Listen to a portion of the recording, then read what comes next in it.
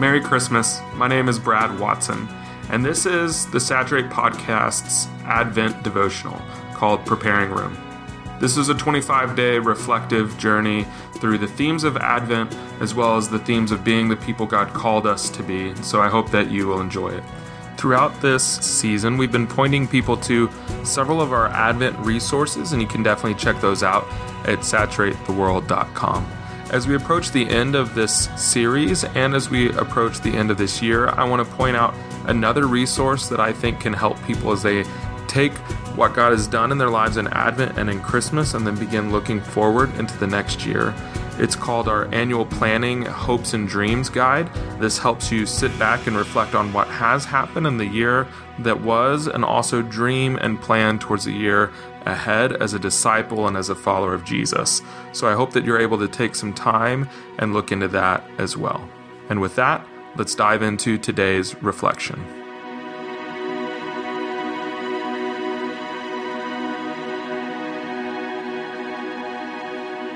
The true light and joy complete.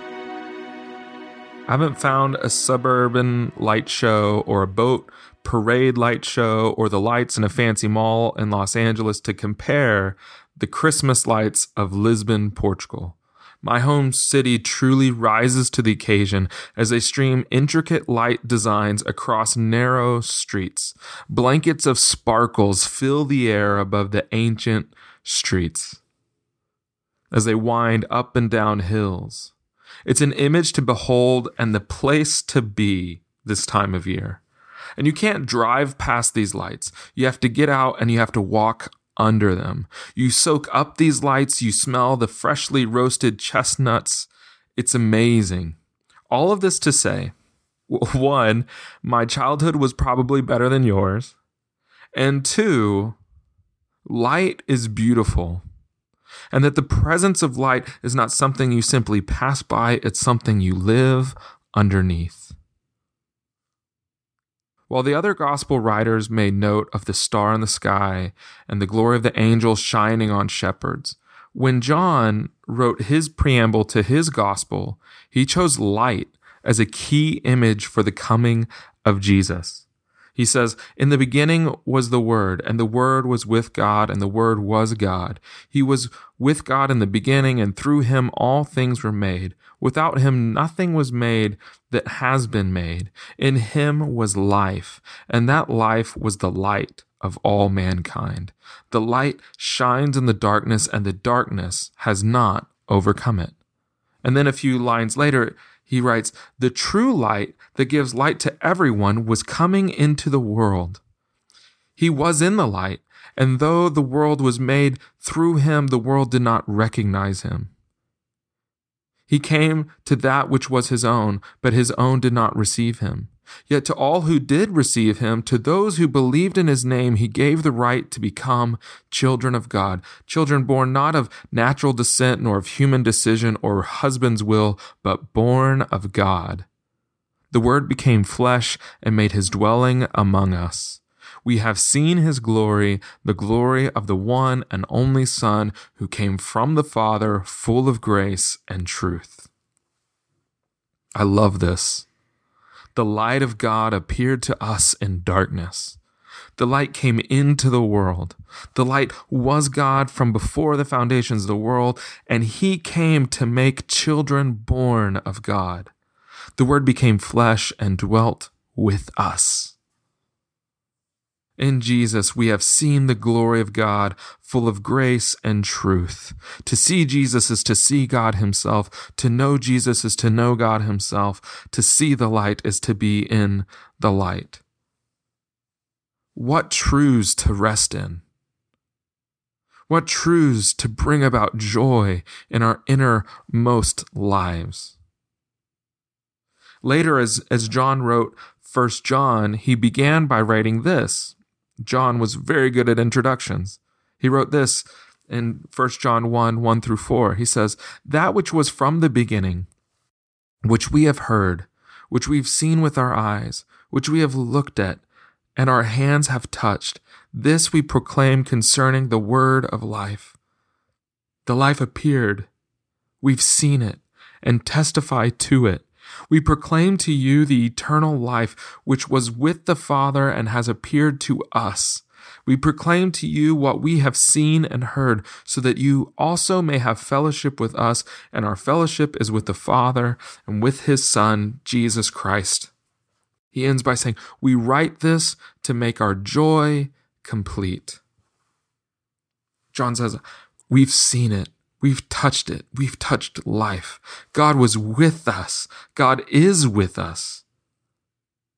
Now, John and his friends are writing, proclaiming this reality of God made flesh to others as a source of joy for themselves. John also quotes Jesus in his gospel saying this to his disciples. Jesus says, "You are the light of the world." John was a remarkable disciple and writer who picked up on incredible images. But for John, light was central to the identity of Jesus and the identity of life itself. Not only that light is core to Jesus, but it's also core to who we are as his disciples. In that image and identity, John says there's no greater joy than declaring the gospel of Jesus. There's no greater joy than welcoming others into the fellowship and the communion of saints. So he writes, we write all of this to make our joy complete so that you may have fellowship with us. This is joy for John, to tell others that God has come into earth to make those who were far off children of God. Now this shatters much of our expectation of joy. We might gaze at a fancy feast as a picture of joy. We might imagine a new home as joy. Even in super spiritual terms, you might imagine a big church service as joy. But for John, as a light in the world, there's not a more complete joy than proclaiming the reality of God made flesh. The mission of God comes with joy indescribable. Do you want joy? Pursue the kingdom. Do you want joy? Be a light in the darkest of places in your city.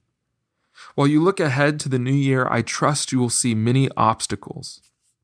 I invite you to choose the joy of sharing wonderful news, which the angels described as great joy for all people. Join with the angels who share that news. Join with the star that points to Christ's coming.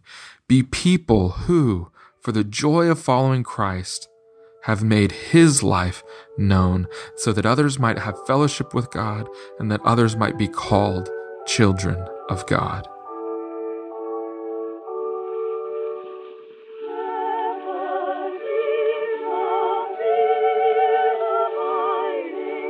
Wait, before you go, I just want to say a few things about a new resource that's come out recently called The Gospel Basics for Kids. It's an amazing resource that we hope that you'll check out. It's for preschool-age children, and it guides these kids through discussions and story and music and crafts and illustrations and coloring sheets, all to introduce these young children to the important discipleship realities of gospel, identity, rhythms, and essentially the way that we teach and train and disciple adults, we're doing it for kids because our children are not the disciples of the future, they're the disciples of today. And so go to saturatetheworld.com or amazon.com to learn more about the Gospel Basics for Kids and get your copy.